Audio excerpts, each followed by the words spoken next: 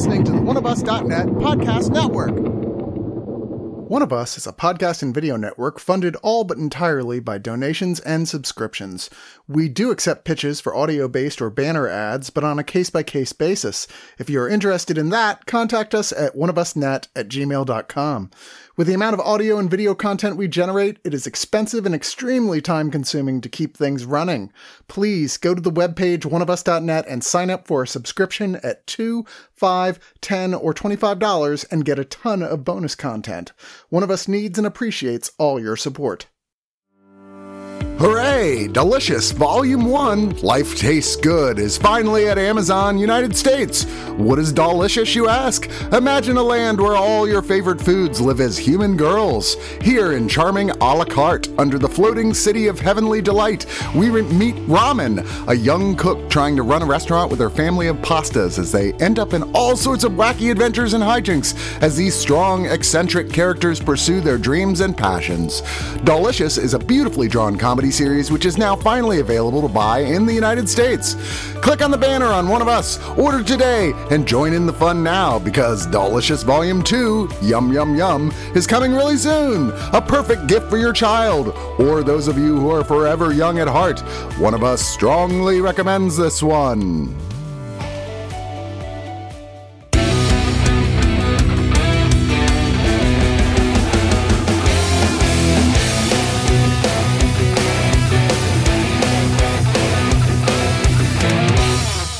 Yo, Screener Squad here. I'm with Matt. I'm with Luane. And today we watched something that I feel like I've seen 100 times. Lord of Misrule. I don't know if it's streaming or if it's going to get a theatrical release. Probably should have done my homework. Am I right, guys? Why do any more homework than Irish people do before they move to the countryside? Or British or whatever kind of tea and beer people these are. Freaking Europeans. Probably Welsh. They're probably Welsh. Probably. And there goes our one Welsh listener. Well, anyways, today we're talking about Lord of Misrule. Just came out. Basic premise is a vicar and her family moved to a small town in the middle of Welshland or whatever the Welsh live. And Welshlandia, there it is. And something's weird in the neighborhood. They run into some people that want to keep Welshlandia weird. Yeah, right. There's like this festival. We'll call it looked like German Fest to me, but just with like creepier masks. Their daughter goes missing during this festival. Police get involved and the whole like community is like, oh, we're so sorry for your loss. And the mom's like, no, something's going on here and I'm going to figure it out. She puts on her detective cap and she figures it out. And if you've seen or you're hearing any themes that are like, you know, you've seen before, you probably know how this one's going to end. But either way, we still have to sit here and at least digest it and discuss it. I didn't hate it, but I thought it was boring. It feels derivative. It looks good. I mean, I think that, I mean, it's well shot and the performances are good, but like, it doesn't take, like, if you've ever seen really any folk horror movie, you know what's going to happen because you have the strangers in town. And then they talk about this festival. They're like, yeah, it's like the old festival. They have the before there were God prayers or before God prayers, like the ones they like do with the vicar. And then there's the country prayers. And even when she shows up at the festival, a lot of people are in outfits and stuff. And somebody's like, oh, you wore your vicar costume. And I'm like, oh, it's good to see that you guys are taking this seriously. They have these chapter breaks, you know, the gift of fill in the blank, hair, blood, whatever. There's a third one that I apparently missed because I don't have it in my notes. It was essentially 4 days, yeah, right? Something like that. This takes place during 4 days. So, you know, the town's got to complete this ritual and then things happen or whatever. To me, it was always weird. I'm like, as it gets further along, I'm like, why would they even bother having a vicar or a church? And I'm like, oh, it's cover. But like, you're going to have somebody in the middle of your town who is diametrically opposed to everything you do. And you don't think that's going to be a problem? Like I don't know. I could sit here and poke a bunch of holes into it. I just overall, besides it being derivative, it's just nothing. No flavor was added. It was Hot Fuzz without the cop angle. You know what I mean? Like, it was Hot Fuzz without the fun. Yeah, exactly. Folk horror, it seems like, at least with you and I, Luane, I don't know, Matt, if you can attest to this, but like folk horror to me seems to be like the easiest to guess. Yes. Anytime I watch it, because there's really not a lot of flexibility you can have with that specific subgenre, you know? Well, it feels the tropiest in that the stranger comes to town, people are weird, and then the weird becomes supernatural or religious or whatever thing it is, and you got a better than average chance that the people who came to town are going to end up dead. So why do we keep making these movies, Luane? Because it always works. Like everybody's afraid of rednecks. Like in the words to paraphrase the Christopher Eccleston Doctor Who, every place has a north. So there's always a local strain of redneck to deploy. What I was wrestling here as I watch this is the paradox of successful derivation, because like this is definitely, I mean, you're correct. This is fundamentally everything we've seen these for. I don't know, like, you know, The Wicker Man is one of these. Castle Freak is one of these. You know, there's dozens of these. You know, the fairly accurate adaptation of H.P. Lovecraft's Dagon is a movie that drives right down this lane, right? Where it's you know, there's townspeople and they seem quirky at first, but then they're a cult, you know. But the paradox here is that, like, how do you put a rating on a movie that really bites something else off but is better? Because I do think this is better than a lot of those movies. I fell for the atmospherics here. And I'm blanking on his name. The lead actor that was the dad in The Witch. Ralph Ineson. Yeah, Ralph Ineson. I remember him from being in the original Office. Yeah, as Finney. That's way right. Back in the day. Speaking of which, slight digression. You ever actually looked at the Wikipedia page for the non-fictional Creed Bratton? No. Creed Bratton was a 60s folk rocker he was in a band that had one really good one-hit wonder, and then he was thrown out of the band for getting incredibly just smashed on LSD during like a live stadium performance. And he later reported that I failed to play the guitar. I instead tried to play an incredible luminescent accordion-like instrument that appeared in front of me. But as far as the audience was concerned, I was just staring at my hands. And he was kicked out and became the fifth Beatle of that band. But which is kind of like, to segue back to content, I did like that this had like a nice tone of like psychedelic menace, and it got really good design of all the folk creepy stuff, and the little political conflict between, like, you know, they just insert just a soupçon of modern politics with the whole idea of like, because when she first starts digging around, she comes across very secular and almost intolerant. And one time, what does she just shake or hit the one kid? And so like, oh, yeah. like they do a good job of making it seem like maybe the townspeople are just like particularly parochial or particularly rural. They do all they can to insert a little note of doubt, but we all know what's coming down the pipe, right? Like, yeah, because that's basically like the pagan after school program or whatever it is, isn't it? yeah. And then there is the whole byline with her having a kid and her own kid being in the the study group with the people, which you would think, again, like not to constantly gesture at plot holes that are ultimately futile to police. Like, well, I don't know, if the monsters come out of the earth and attack anything that makes noise, like, wouldn't they have all just popped out and broken their teeth on the loudest car?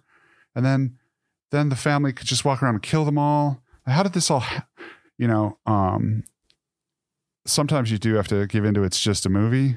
And I this had the Avatar effect where at least I didn't think about the plot holes until after. During, I was entertained, right? And as I started to walk away, I was like, wait a minute, why do they even, like you, I was like, why do they even have a vicar? And if they have a vicar, why don't they get like you could get a hardliner, like you could get some super conservative priest that would probably not nose into things and probably wouldn't. So there's a lot of that going on here.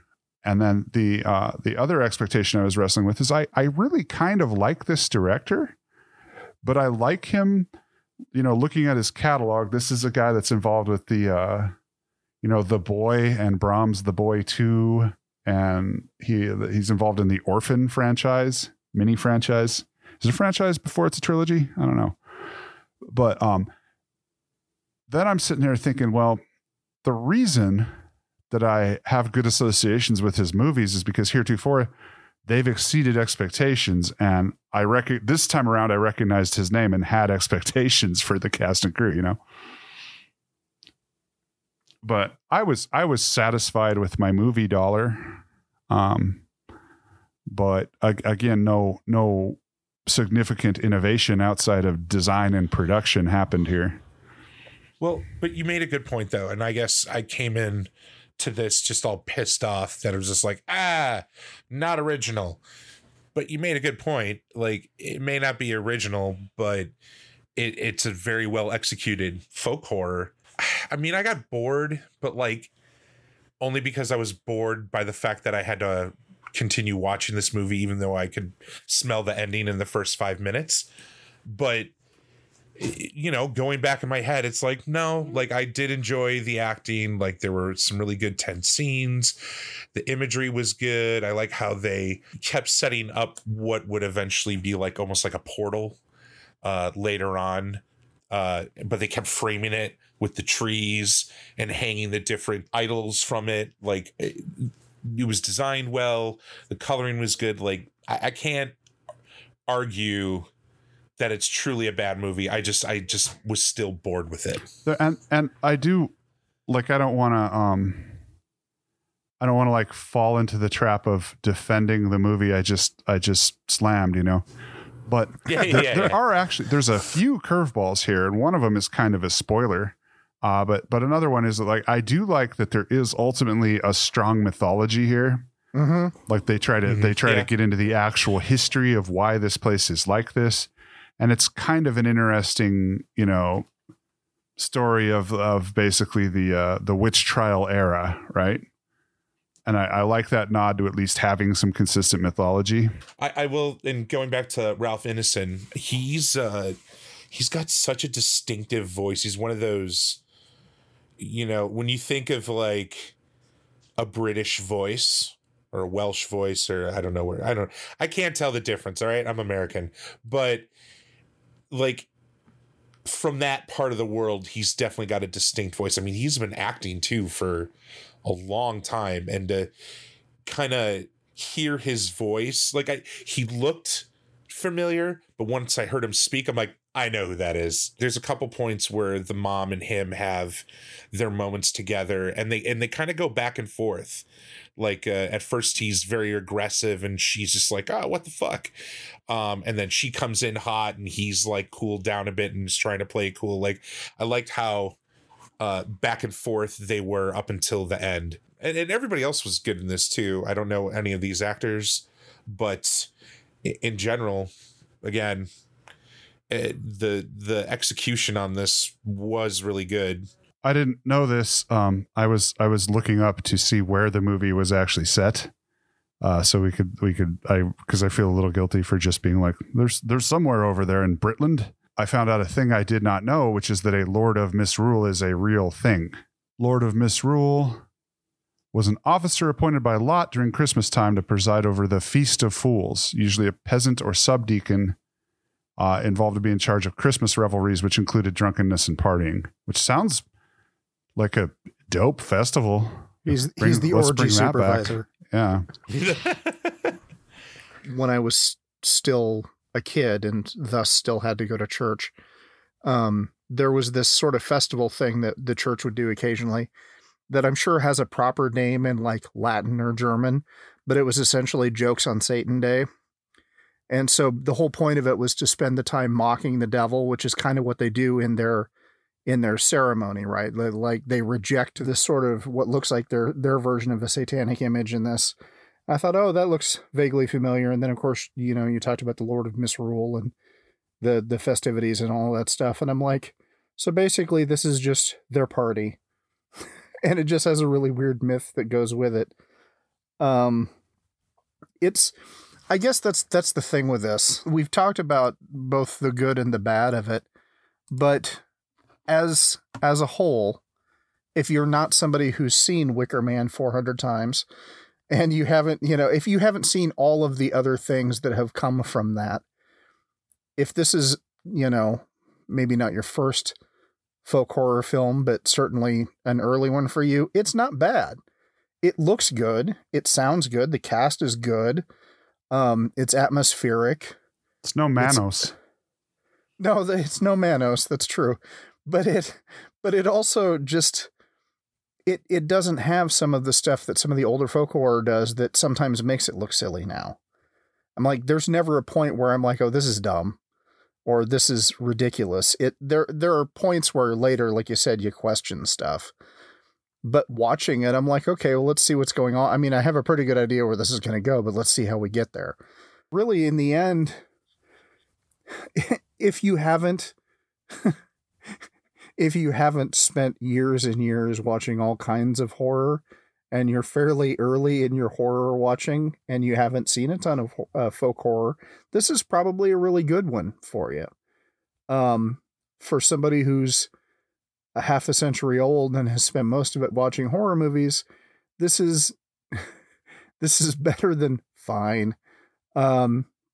Because on a technical standpoint, a lot of things really work. It's just whether or not you're willing to go with the story. So I will give it 3 out of 5 Sergeant Howies. I was kind of in the same place. Like I think we're going to, this is one where the tomato meter differential is going to probably reflect the idea that, like, if you haven't seen The Ancestors, you'll probably think this is better than fine, right?